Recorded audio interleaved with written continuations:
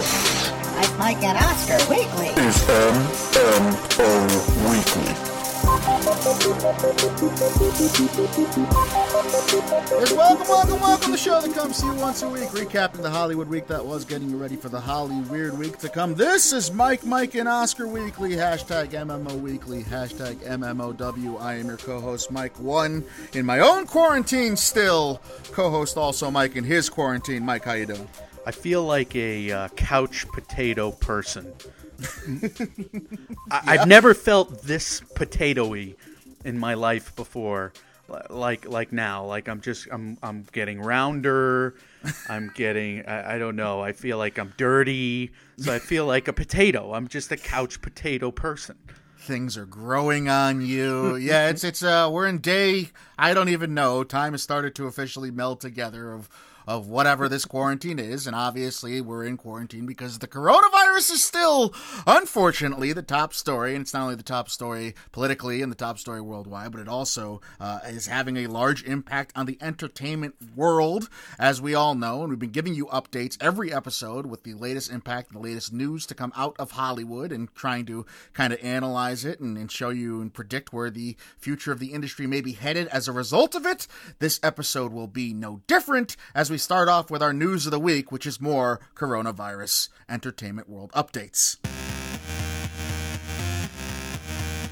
News.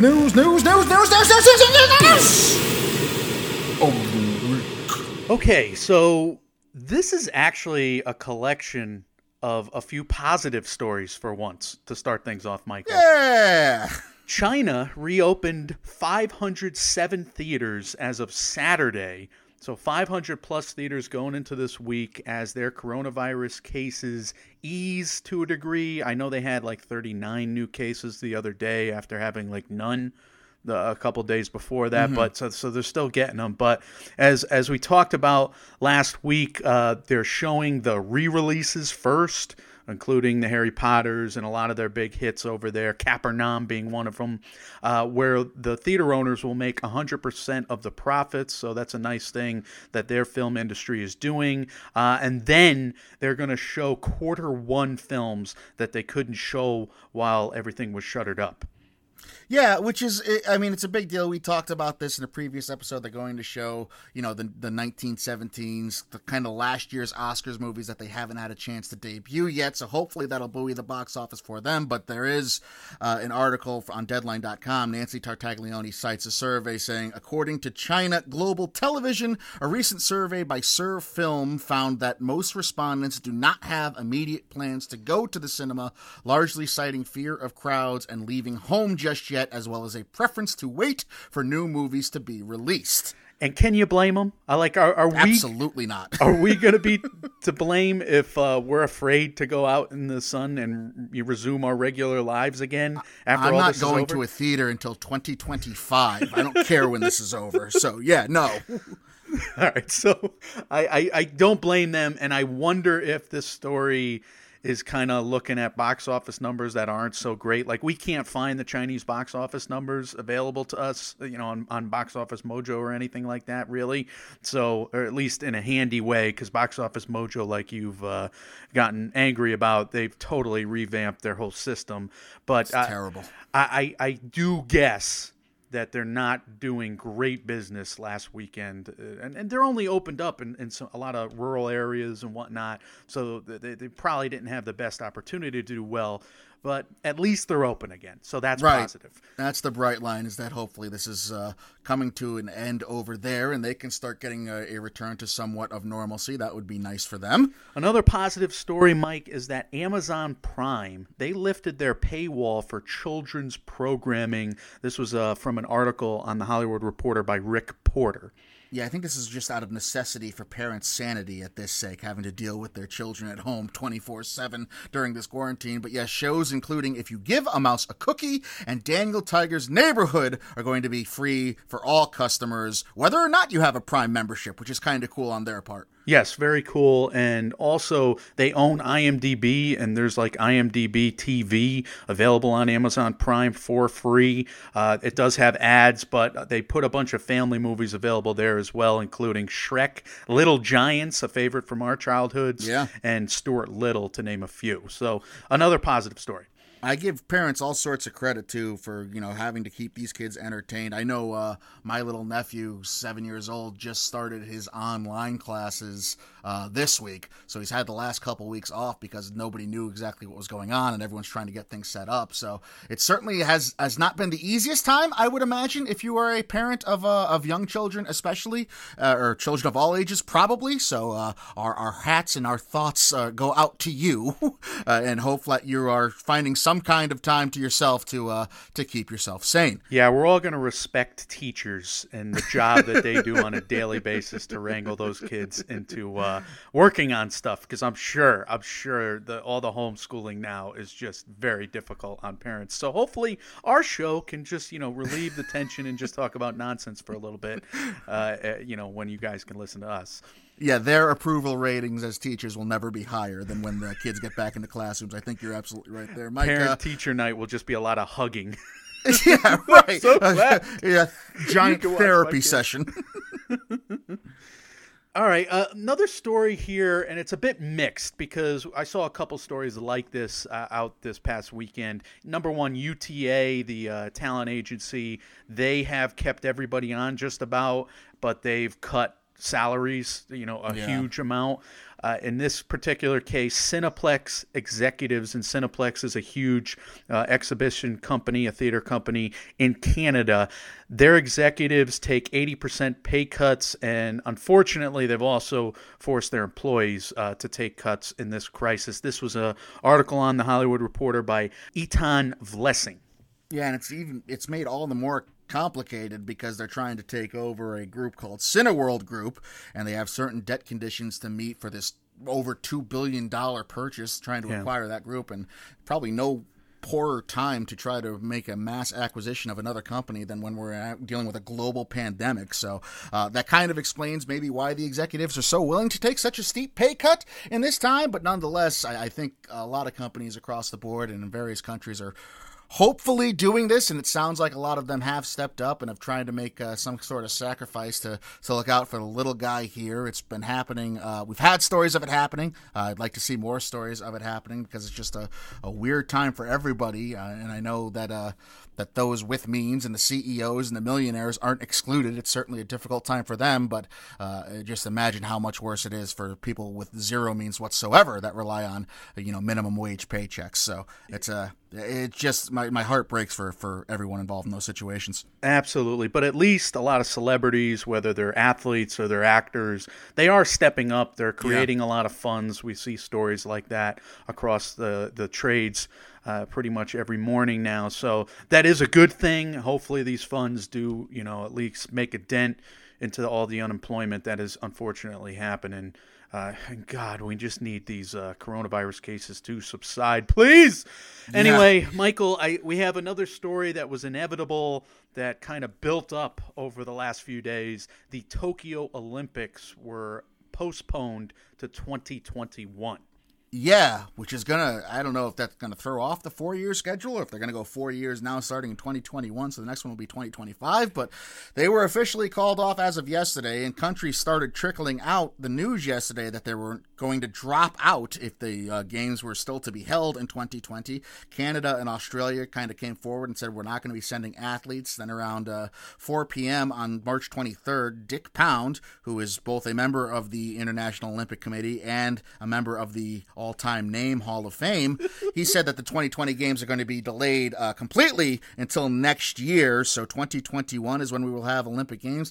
Look, I think everything's got to be delayed, and I've been saying that for whatever is going on in months, I think over the summer, stuff is still going to end up being delayed if you go by what these doctors are saying, which kind of makes what our president said and intimated yesterday on the 23rd all the more peculiar, as he seems to insist that after the 15-day quarantine, people are going to be able to go back to work no problem, which doesn't really jive with anything that we've heard the doctors and medical experts say. So, I think the Olympics should be canceled or postponed. I think this is a no-brainer, like you said. I just think the president was posturing with the bill that was up for Oh, debate. I don't.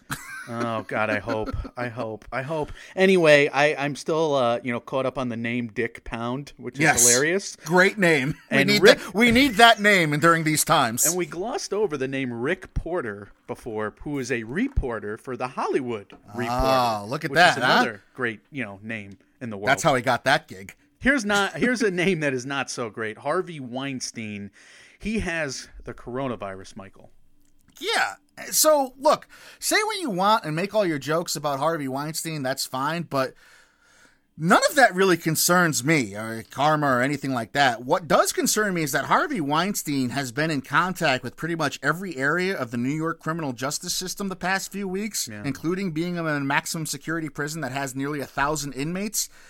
And he has the virus, so if the coronavirus has gotten into that correctional facility, if the coronavirus seeps its way into the New York State penitentiary system, that's going to be a massive problem for New York and probably the Northeast in general, as their hospitals, Governor Cuomo, the governor of New York, has already come out and said in the last few days, for those of you not in this area of the this part of the country, he said that the New York hospitals probably only have about 7 or 8 days left of supplies before they're out. Yeah. So if they have to deal with a widespread, a rampant run of this virus throughout their penitentiary system, I shudder to think what might be coming soon. Well, we saw stories a couple weeks ago, or was it just 2 days ago? I don't remember. Time is just a blend right now. But we saw, I think it was Iranian prisons, just them escaping, because they're able to with all the lax protocols, or if they're not lax protocols, the inmates are just rising up and overpowering people. It's scary. It is very scary. But I do want to end this segment on something positive, like we started, because Tom Hanks, Rita Wilson, after a couple weeks in Australia, say they're feeling better. Suffering from the coronavirus. There's headlines that say they are recovered. I don't know how accurate it all is, but it is positive nonetheless. Yeah, I think Tom Hanks put on Instagram that it was about 2 weeks of recovery time, so we're very grateful for that. Rita Wilson just put yesterday on Instagram on the 23rd. She was rapping. I forget, it might have been a Naughty by Nature song or something, but she was just spitting rhymes on her Instagram, which I loved and was very endearing, and mom and dad seem to be doing well. America's mom and dad there, that couple, so good. Yes, that is a very positive note. We're very happy to see that, and we'll be happy once more people recover as well.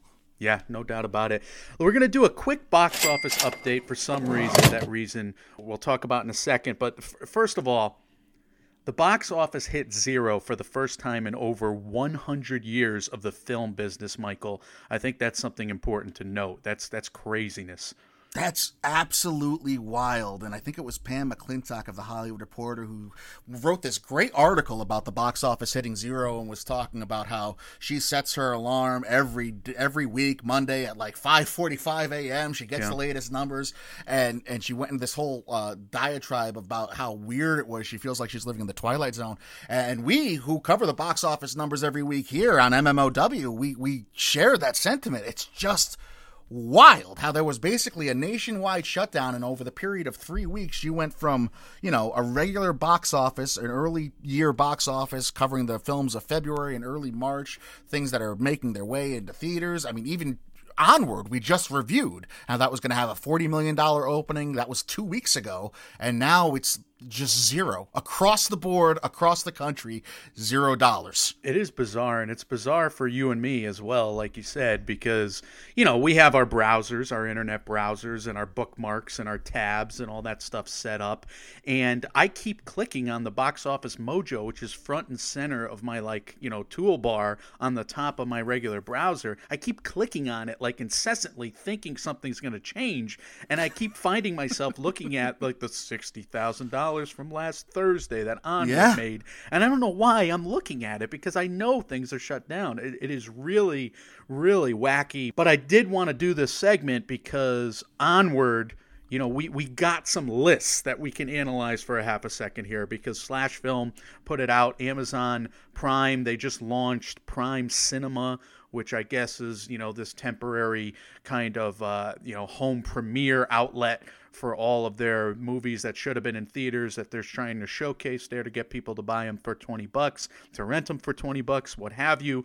Onward was number 1 on iTunes, Mike. It was number 8 on Amazon for the number of rentals. So that's positive for Pixar. That's also an indication that this seems to be working, at least for one movie.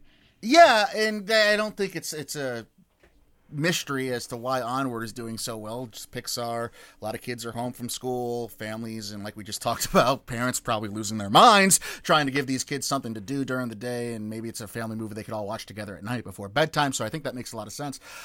Selfishly, what I take from this for our purposes is there's not really a lot of metrics out there that are up to date and current with getting the numbers and aggregating the rental numbers and the VOD numbers as far as options like iTunes go. I would like to see Box Office Mojo kind of be the aggregator of those as well, because I'd like to be able to parse through and see for myself exactly who did what and who sold what. And I know they're available out there, but you got to kind of jump through some hoops, do a little digging to find them. Yeah.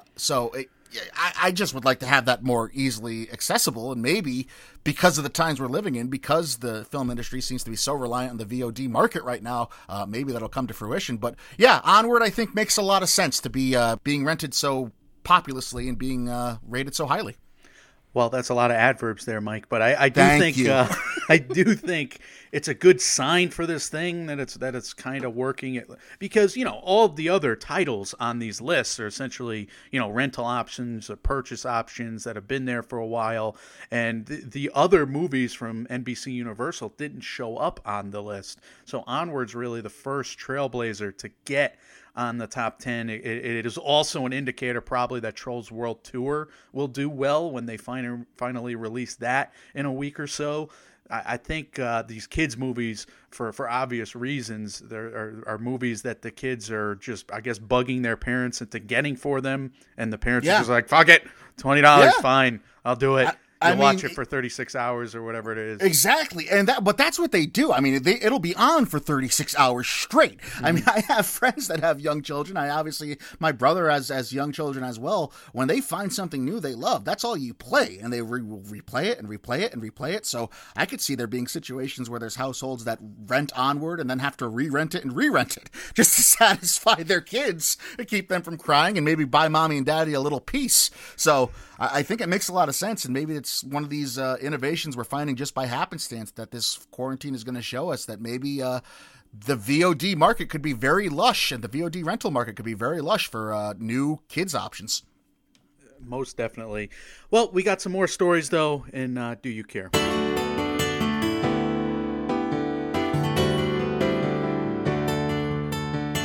I've gotta know,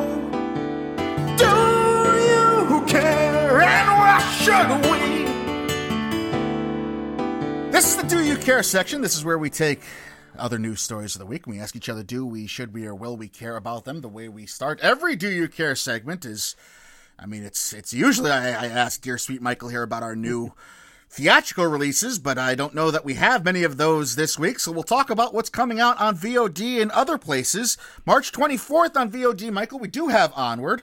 We have I Still Believe, The Gentlemen, Birds of Prey, The Way Back, and Just Mercy all debuting. So I think I'll rent Just Mercy. I'll wait a little bit longer and then rent it.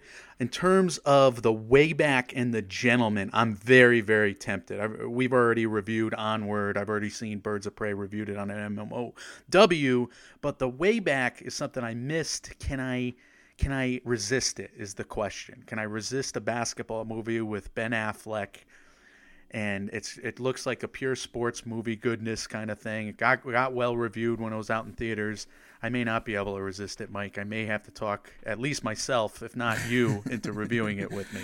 This quarantine may be Ben Affleck's best chance to win a Best Actor Oscar as well, if the rest of the movie here gets wiped out. And he got very high marks for what he did in The Way Back, so he could be, maybe he's rooting for this quarantine to stay a little longer. No, I obviously think not. I have Pete Davidson in the supporting actor category as my lead contender right now. And you had him in the actor category, but if we watch this movie, Ben Affleck is probably the number won Best Actor, is my guess. If it's just Pete Davidson and Ben Affleck that show up to the Oscars this year, they're the only two that were invited. Yeah, that'd be a great red carpet.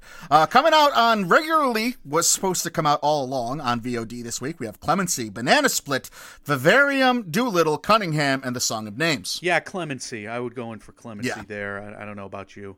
Yeah. I echo what you said, and I didn't get a chance to see it when it was out in theaters during its limited run last year. Alfre Woodard got a lot of high marks as well. We thought that might be an Oscar contender last year. Didn't come to fruition there. On premium TV, coming out on Stars this week, Mike, we have Once Upon a Time in Hollywood. Maybe you've heard of it. Yeah, I've heard of it somewhere before. I don't know it. Yeah, I'm totally in there. I'll watch it more now because it'll just be on Stars, and I can watch it from every TV because I can only watch the one I bought on my Fire Stick, which sometimes I'm too lazy to go and get. Yep. And bring. I'm the same way. to my bedroom to watch it there. So now I'll probably just watch it on VOD because it's on Stars. Right. I have the Blu-ray, but I have to switch wires if I want to watch it on Blu-ray. But if it's on Stars, I can just click a button on my remote. And if that's not American, I don't know what is. We are just potatoes. That's it. On streaming this week, we have Crip Camp, and next week we have Ozark Season 3 coming to Netflix. Daniel Isn't Real and Satanic Panic are coming to Shudder. I'm probably going to go in on Shudder pretty soon. I know you're already in, and those are two movies that I would watch like straight away, including One Cut of the Dead. I'd probably watch those three right off the bat, at least in a 7-day trial or a 10-day trial, whatever they do. And then, we're going to review Crip Camp the end of this week. At least that's the plan right now. That's a bona fide Oscar, best feature documentary contender that we hope to have a special guest on to review, our go-to Netflix man, Andrew, there. So we're excited about that movie, especially after reviewing the trailer on the last MMOW. Trailer looked great, absolutely great, and I would be, it's the documentary feature category. I was going to say I'd be shocked if that's not there at the end of the year come Oscar time, but I won't be because it's a documentary feature, and that category just lives to spite all of us. Yeah, we'll love it. It'll be our number one movie of the year for like 8 months because nothing else had come out, and then it'll get snubbed. Exactly. This small category at the end of the day. I'm sure that's happening. Anyway, Michael, we don't usually report on composers, but I thought it was notable that Michael Giacchino has earned, quote, total freedom to do whatever he wants for the score for The Batman from Matt Reeves. Well, sure. I mean, if you're going to trust the big score to anybody, I think Michael Giacchino has more than paid his dues and proven himself to be very trustworthy to kind of create his own epic. I mean, the guy is one of the greatest composers going. I would trust him, Hans Zimmer, Alexander Desplat. Of course, yes. Take free reign. Enhance my movie with your talents, please, sir. Michael Giacchino. How dare you? I think it's Giacchino. It's Giacchino, all right? I'm almost positive it's I don't Giacchino. care what he or his family says. But it's funner to yell the way you do it, I would agree. I think the little promo preview, whatever we saw of the Batman with that score, sounded awesome. Yeah. And if that's any indication of his overall score, and I know it is, then we're in for something really cool there. So I don't think we usually report on this, but I'm glad we did today because I'm amped for that one. And I'm amped for the Batman. I'm more amped for the Batman than I thought I would be because DC just has been letting me down for years, but they're starting to win me over again with Wonder Woman 1984, etc. Up is one of the greatest film scores of all time. Mm-hmm. Whoever was involved with that, and obviously Giacchino, as is the proper pronunciation of his name, he did the score for Up. He can do the score for absolutely anything. I'm looking forward to it. I'm actually more excited for the Batman because Giacchino's attached to it than I would be otherwise, quite frankly. I think he's that good at what he does. I can't wait till they just drop it on YouTube. Like, all right, we're kind of a fan podcast. This is a fan podcast saying, give me that score on YouTube a week early. I don't need the Donald Glover album. No offense, Donald Glover. I want the Michael Giacchino score for the Batman immediately. And I want to write the next episode with that blaring in my headphones. That will make me happy. Mike, why are we fighting crime this episode? Yeah. All right, Mike. Bad Boys for Life is coming early to VOD on March 31st, and Netflix scooped up Time to Hunt, which was a hit at the Berlin Film Festival. It's out of South Korea. Yeah, the plot premise for this reads, in the near future, a financial crisis will hit Korea and slums arise. From those areas, a group of young people commit crime to survive, Michael. Look, all I can say is that I hope Time to Hunt and The Lovebirds, both that Netflix recently scooped up, I hope they made out financially from these deals, because I do think Netflix is flush, so I hope they made them whole or at least close. I hope this story is more like business as usual for Netflix than Netflix capitalizing on this dire situation. Even if they did capitalize Netflix, the fact that you have a platform like theirs, that's a lot of exposure for the filmmakers. Yeah. We saw it with Bong Joon-ho. It kind of made him a household name after some of his bigger movies like Okja and Snowpiercer went to Netflix, I think, to make his last year possible in many ways. If those movies weren't for everybody to see on Netflix, does he win those 4 Oscars? I don't think he does. So It's an interesting hypothetical. Yeah. These filmmakers can, at the very least, even if they take a loss, take a bath on their projects, they get a lot more exposure. And just look at this past weekend with The Platform. Everybody watching The Platform on Netflix. I mean, that's another example. So I'm rooting for these films foremost, and then I will, later this week, badger our Netflix expert to get the skinny on this. I don't know if Netflix is taking advantage or not, but can you imagine how much of an increase in revenue they're having? It might be the only company. I mean, then Amazon Prime, these streaming services might be the only companies in America right now that are just having these. They have to be flush with cash at this point because so many people must have signed up. Not that we'll ever know because they don't release numbers for anything, but they must have had a boon because of this quarantine, this nationwide shutdown, essentially. So I imagine that they have the funds to kind of back them up, and they need it, quite frankly, because that debt sheet, we talk about it all the time on here. Netflix is just running debt into the billions of dollars, which is just uncanny. But hopefully, I guess their business model works, and there are people much smarter than me working in their accounting department, and accounting was always my worst grade in college anyway, so I probably shouldn't be talking about debits or credits at all, but you gotta trust Netflix right now is the bottom line, and they're probably rolling like a pig in shit.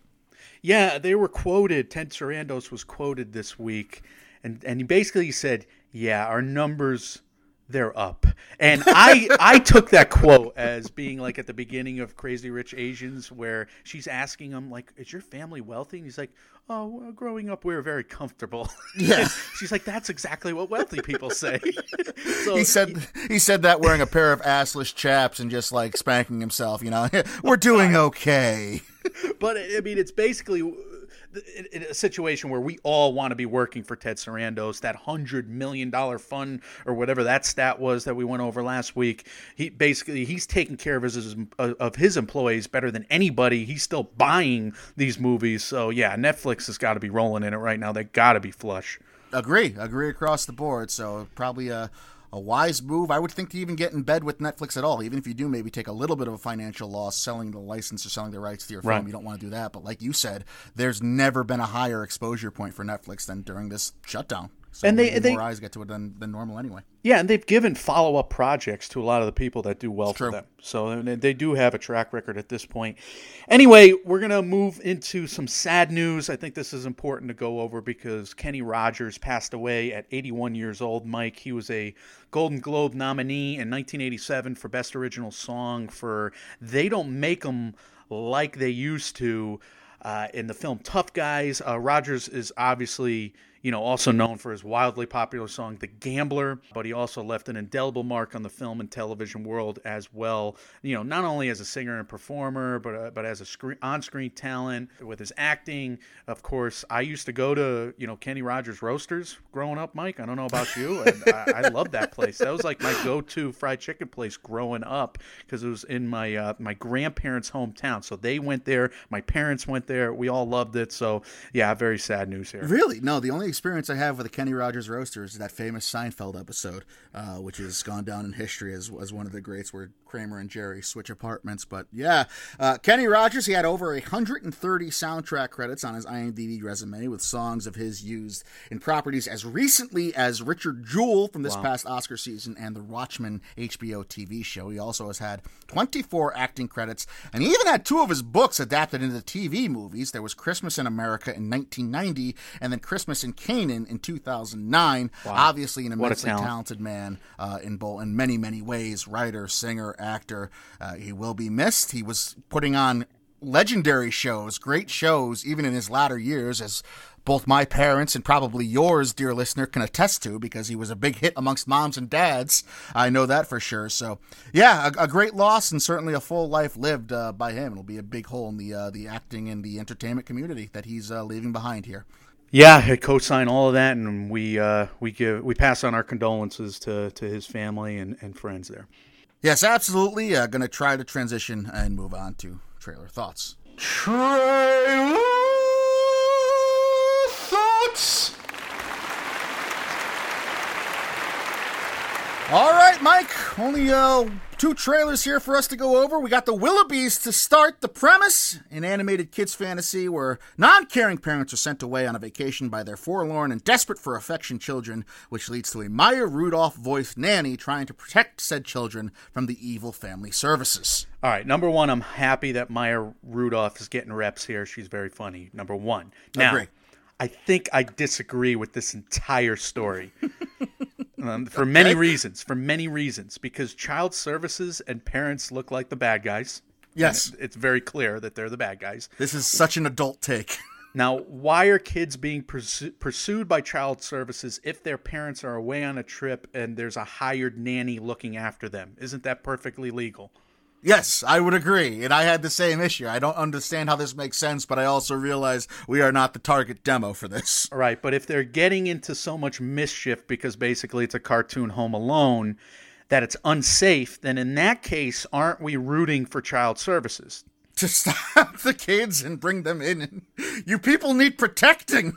Yes, so what happens? The nanny, who, yes, she may sing, and she's Maya Rudolph, and we love her, but she takes them to a factory which seemingly uses child labor from, like, this Willy Wonka guy, and this Willy Wonka guy only feeds kids candy to the point where they're making jokes about a little baby eating so much candy off the conveyor belts that it gorges herself until puking.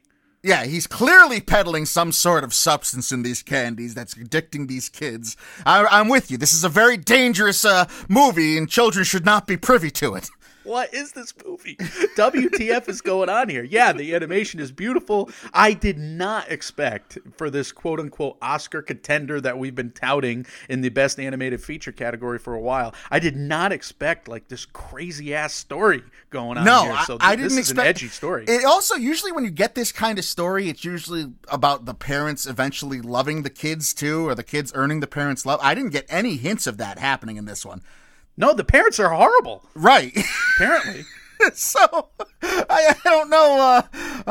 Chris Pearn, Corey Evans. There's actually one more director listed on IMDb of Rob Lodermeyer. It's a 3-headed director and co-director situation.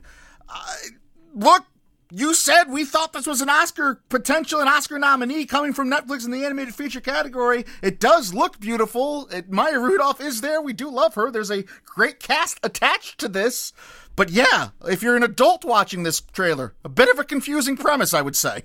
After all of the homeschooling, though, I wonder if parents will all be evil and need vacations when we do get out of this, and kids will be running amok, and maybe this is unfortunately prophetic, and Netflix will just be dialing in to the pulse of the nation come next March. It's the perfect time for the parents abandoning their children movie on streaming that we all need. Yeah, it'll hit the nerve. God damn it. Mike, Coffee and Kareem. Yeah, we got another Netflix movie here. We just watched this. We just realized this dropped right before we hit record here today, so I don't have a clever premise that I know you all love to hear spelled out, but we have Taraji P. Henson, Ed Helms. There's the leads in this, as we have this Officer Coffee, Ed Helms character, teaming up with Taraji P. Henson's son, getting into mischief, essentially. It's not mischief, though, Mike. It is serious danger. Serious danger. And again, it's this movie, I disagree with it. I just disagree with it. Like the kids at a strip club. It's like a 12-year-old kid in the strip club with Ed Harris. That's wrong. I'm sorry. It's just wrong. And then, like, the kid is trying to kill Ed Harris, I called him. Ed Helms. That would be a very different movie if it was Ed Harris. Ed Harris wouldn't stand for that. He'd kill the kid. Ed Harris would bring some more moral authority. He'd be the adult in the room in this case.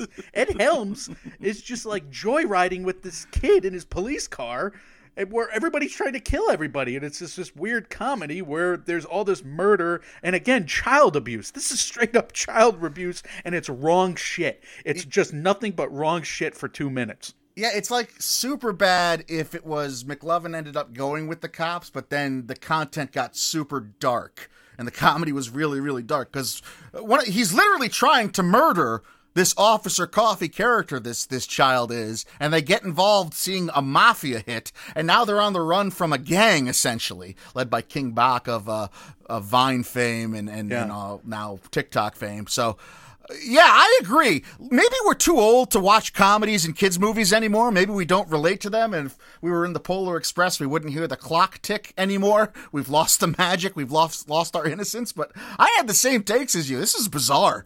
I wish I could disagree with you. I can't even disagree with you, because I don't like when you take grudges on entire genres of film because of 2 trailers you watch on a freaking Monday or Tuesday. But I stand resolute in my position. I think I'm right here. I can't disagree. These are horrible stories that might be entertaining, though, so we'll probably watch them and feed the beast and the zeitgeist continuously. Mike, we got to get into what you're watching.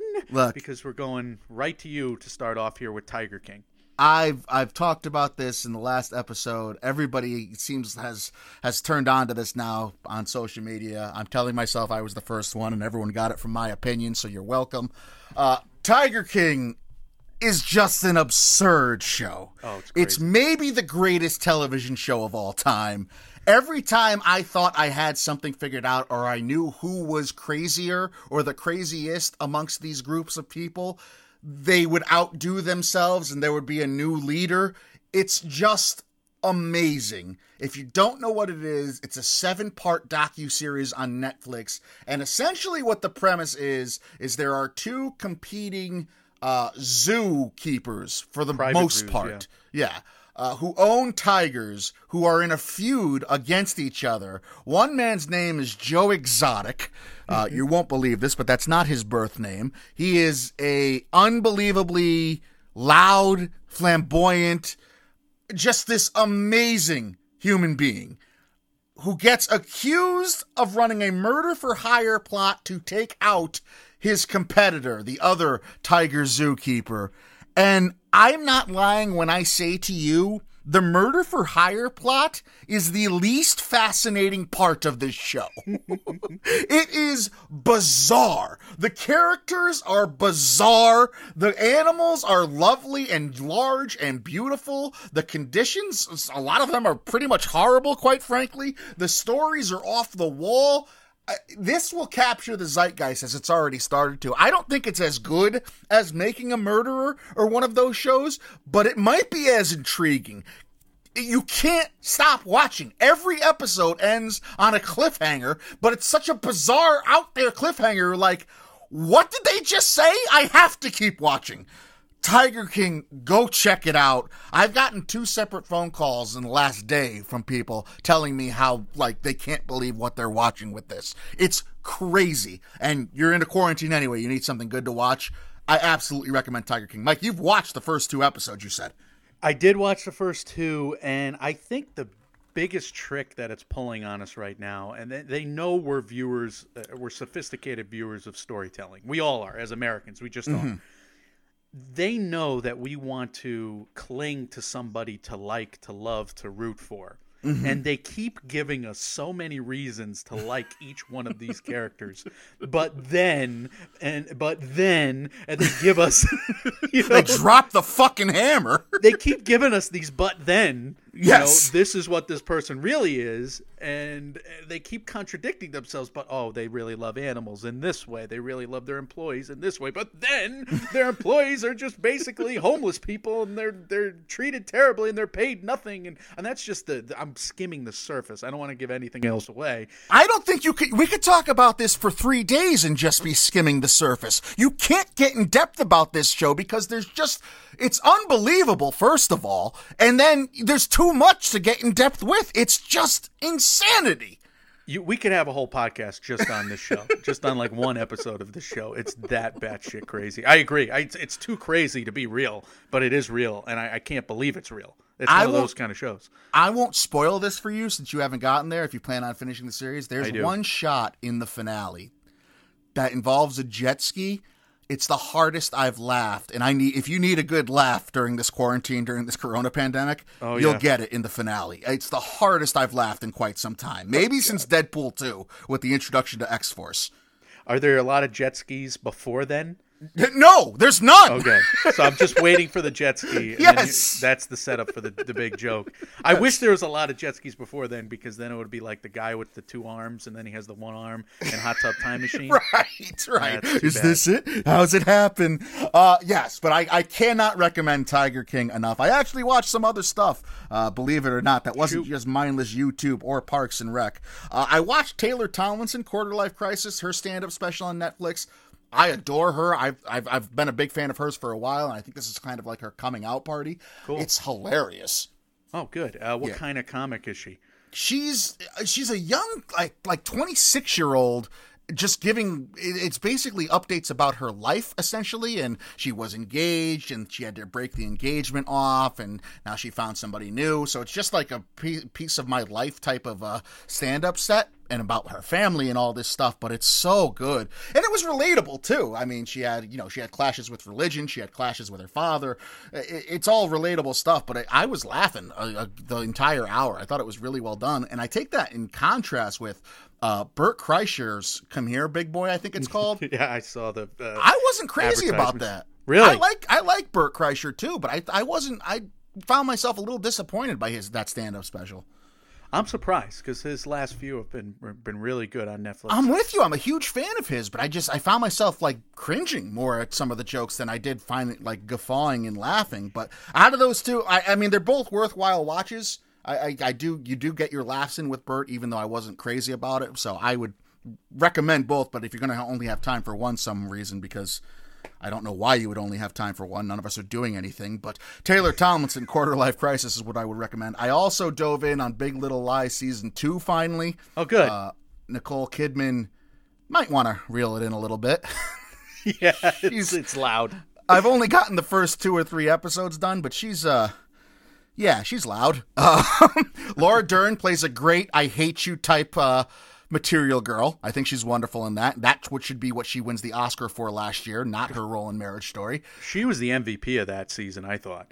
I could tell already. I mean, she's already had some standout scenes just in the first 2 or 3 episodes that your jaw drops. She's outstanding. Meryl Streep is already butting heads with Reese Witherspoon. You've reviewed this when it was out in real time last summer. I also I watched the first episode of Servant, Mike, on Apple TV Plus. Oh, good. How was it? I don't think I'll be returning to it. It's that weird? Is it just not well made, or is it just a story doesn't appeal to you?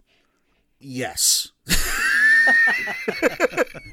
I had problems with a lot of the shots in it. I have a problem with the openings of the story that they're getting into. I don't think it's one of M. Night Shyamalan's best. I might give it another episode to see if it can keep me roped in, but I was pretty let down by it. If you are out there and you watch it, I want to know what you think. I want to know if I'm in the dark on this one, because I was really not impressed, both technically and from a script point of view, as far as what I saw in the first episode. And then, Mike, the coup de grace, I wanted to fill you in on this. You'll be very proud of me. There's a coup de grace more than what you've reviewed thus far? I watched the first 6 episodes of Love is Blind, Mike. What is that? That's not even ringing a bell. What is Love is Blind? It is a dating show on Netflix. Oh, God. Where the people don't see each other. They are divided by a wall, men and women. There's like 10 of each or 8 of each. They have to pick their partner just based on conversations they've had through this wall. They don't get to see each other until they've made their decision, and then they have to propose, so they all get engaged upon seeing each other in real life for the first time, and then it follows them throughout this fake marriage. Except it's real. Like, it goes back to their hometowns with them. They shows them interacting with their families. It's a fucking car crash. Like, Tiger King is a car crash where somebody, like, ends up doing a 360 flip in their car, going through a ring of fire and landing on its tires. This is a car crash where the driver gets propelled through the windshield and ends up in the next town over without his limbs on. Like, it's terrible, but I can't look away. That's the premise itself just makes me angry. And maybe it's because we're so single, and maybe we should just volunteer for the show just to get some loving somewhere in the world. We wouldn't get on though, Mike. Here's the fucking problem: Love is Blind, right? So the whole premise of the show is that you're not supposed to see your partner, so you just have to go off what they tell you and how they sound, and building this relationship with them. Except every fucking person in the show is a goddamn supermodel, so it doesn't fucking matter who you pick because they're still the most beautiful people on earth. But they wouldn't sound like we sound. We do this semi-professionally, but our audio is out there to the world, and we have a lot of fans, and we're good at it, I think. We're somewhat okay at it, whatever. We're passable. We would do well on this show. This is our only chance. I've totally done a 180 on this show in the span of 2 minutes. Well, that's the most surprising news of the day, because every time I watch it, I just think there's no way Mike is going to ever see this. Love is Blind. That's the first I've heard of it, but I may actually click on it now. I'm that curious. I would love for you to watch it just to get your take, because I am sure you would hate it. Well, I want to see if I could be a contestant on the show and how I would do. It should anger you. It should anger you. It does anger. It did anger me. Now I'm embracing it, though. All right, so I actually had a lot to get through for what we're watching for a change. Once every 18 months, I'll go long in this segment. So that was good. It today. What do you got for us, Mike? I got a lot of stuff as well. I watched Hot Fuzz, which is still great. It's on Starz. That's the Cornetto trilogy. Great movie. Simon Pegg. Yes. Booksmart. I rewatched that on Hulu. It is way better than I remember it. Good. I'm so relieved. It's awesome. Okay, a guilty pleasure alert here is Motherless Brooklyn. I bought this for $4.99 on VOD. Yeah, you and your brother weren't seeing eye to eye on that movie. He watched it too, he said. Yeah, he didn't like it. I didn't even like the rewatch as much as I liked the first watch, so that's unfortunate. The song is still awesome. I will say that much. It is kind of a guilty pleasure in parts, though. I like some of the the gumshoeing and the sleuthing and the Ed Norton performance. It's kind of funny at times on purpose. He handles the differently abled character. It's an interesting movie. Let's just put it that way. It probably goes 30 minutes too long. Like, it really bored me. That's not good. Yeah, I also rewatched Serenity, which is based on the Firefly TV series. And Mike, I hadn't seen this movie in years. I remember liking it a lot as a sci-fi film, and the rewatch wasn't good. It was not good at all. Really? That's got some hardcore fans too. I loved the TV series. I loved the movie years ago. I rewatched this with my new movie critic eyes, and it's not great, unfortunately. Oh, that's a shame. It is a shame. What's not a shame is all the Beatles stuff out there. Like, everybody's probably watched Yesterday on HBO now. I watched it.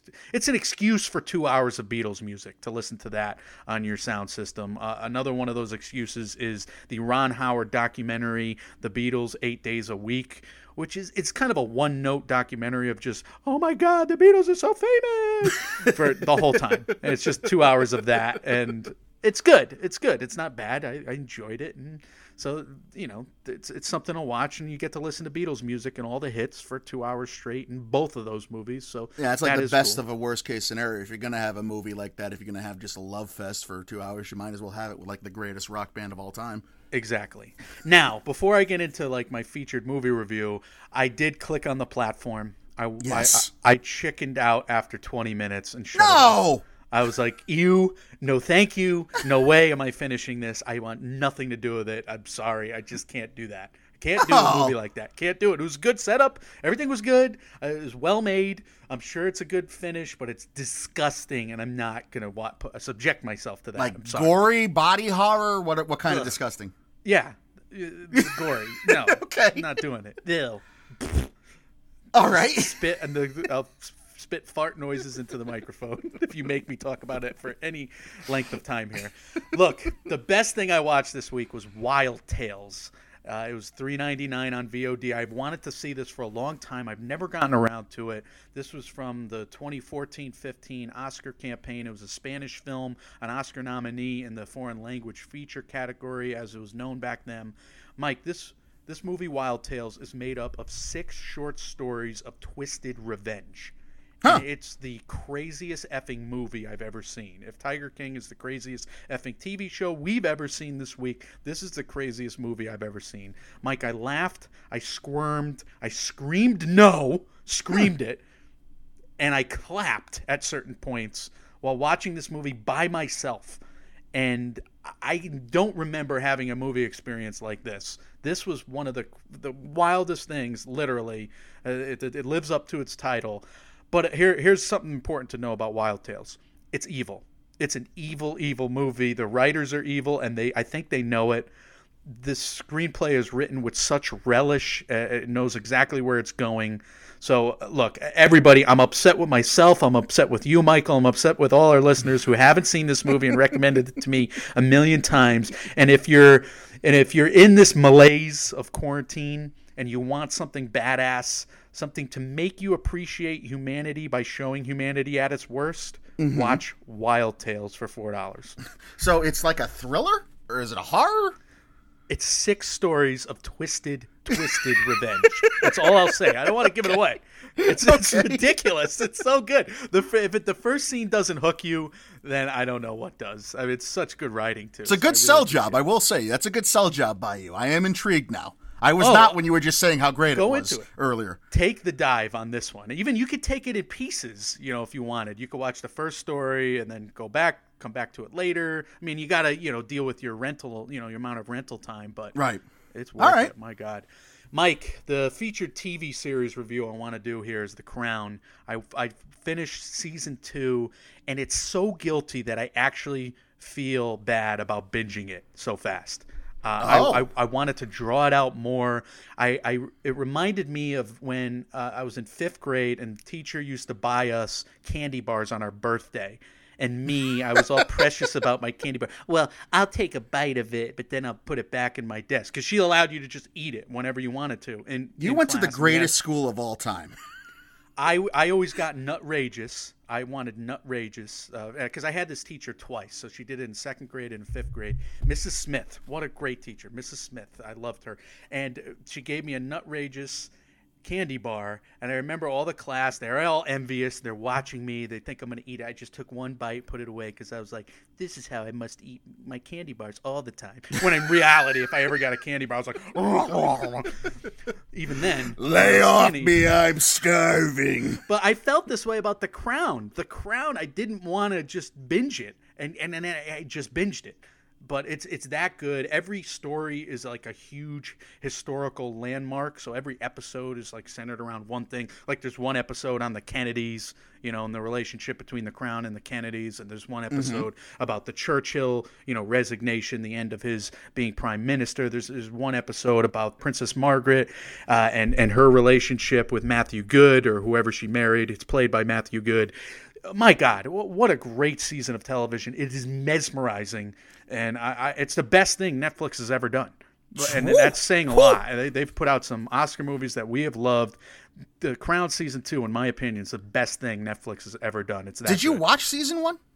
I watched Season 1 and Season 2 now. I'm about to start Season 3. Hopefully I'll have that review for you guys next week. And when does Olivia Colman jump in? Not to cut you off, sorry. It's all Claire Foy thus far. So Olivia Colman is the next episode. She's Season 3, Episode 1. And I'm a little afraid to turn this one on because I'm so attached to everybody from the first 2 seasons. Right. Claire Foy in particular. So I'm going to see a whole new cast, and I hope it works just as well. But it's great. All right. That's a high review for The Crown. I like that. I did finish Pen 15 on Hulu. It's very funny. I guess I'll spoil the setup for the biggest joke of the season is at a middle school band concert, and it's the best middle school band concert scene ever. It is the funniest thing, the hardest laugh I've ever had, and just ever? The hardest laugh you've ever had? No. It's the hardest laugh I've had in a while, but let's just say it's the best middle school concert band scene ever. Okay. I finished Mythic Quest, Raven's Banquet on Apple TV Plus.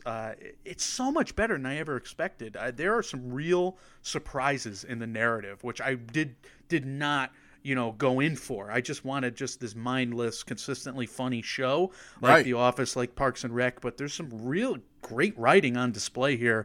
Rob McElhaney, a company, Charlie Day, everybody involved. They know how to make a TV show. I mean, Sonny wows you in every episode too, right? So they do a great job. Yeah, that's the thing. Those Sonny guys, they know how to put some thought behind their writing, so it's not just your usual comedy. So that really doesn't surprise me to hear. And I wanted to ask you, did you finish Curb Your Enthusiasm? No, yet? I think I have 3 episodes left, 2 or 3. Okay. Well, did you see the ugly section with Nick Kroll? Yes. That was my favorite episode by far of the whole series season anyway.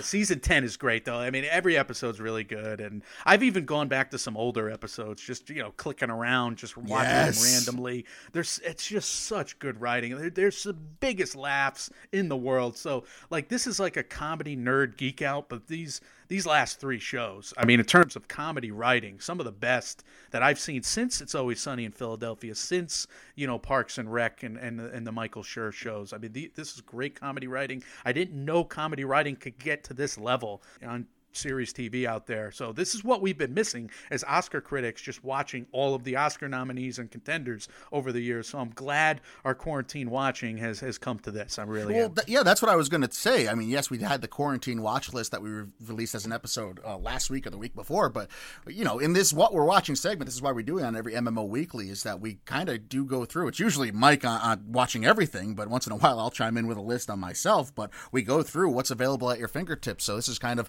another quarantine watch list for you. I think we just went through about 20 shows and movies there for you guys to have, and it's available on different streaming services and right at your fingertips, covering from the great comedy writing that we have with those shows like Raven's Banquet all the way to some more dramatic stuff and some scary stuff as well, and tell you what to avoid. So hopefully we're doing you guys a service as well, but the service that you have all done us is what we will finish up this episode with as we go through our audience interaction segment, where we had 6 degrees of MMO last week, going from Meatloaf to Michelle Obama, Michael. Yeah, some great efficiency awards. Matt Starfighter at Matt Starfighter said Michelle Obama to Amy Poehler to Meatloaf through Parks and Rec in The Pick of Destiny, the Tenacious D movie there, Michael.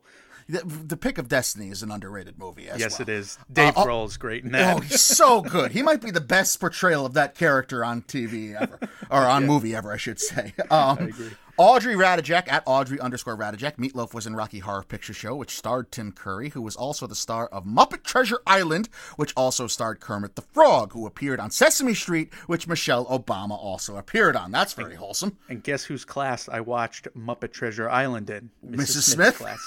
So that wasn't a real class then? That was just a daycare that fed you candy? No, Mrs. Smith. What a great teacher. My goodness. I can't believe I'm talking about Mrs. Smith now. Still. Anyway, Swamp Thing at Wojciech Weischer. He said Meatloaf was in Rocky Horror Picture Show, and Barron's, I believe is it a website or is it a magazine, Mike? Barron's? I do not know that. Anyway, Barron's titled one of its articles Obama's Rocky Horror Picture Show. I will look it up right now. Barron's. Yeah, they of course meant Michelle Obama's husband. So I think Wojciech just was the most efficient, of all time. It's a weekly magazine newspaper published by Dow Jones and Company. Wow.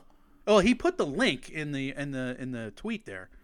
Wojciech getting his learn on, doing some high society type reading, looking at Barron's there. He must be a stock genius. I bet you Wojciech's just a billionaire, and he's just been in hiding all this time. I just said that Wojciech was the most efficient ever. Look at what Dark Nook just did, Mike.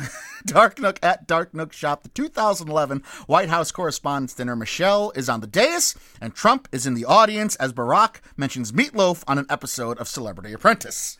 He didn't. It goes through nobody. It's just them to the other person. It's we suck is what this means. Anyway, Jack Mayer at JMay658 said Meatloaf was in Tenacious D, The Pick of Destiny, with Jack Black, and Michelle Obama both guest starred on the Nickelodeon show iCarly. I had no idea.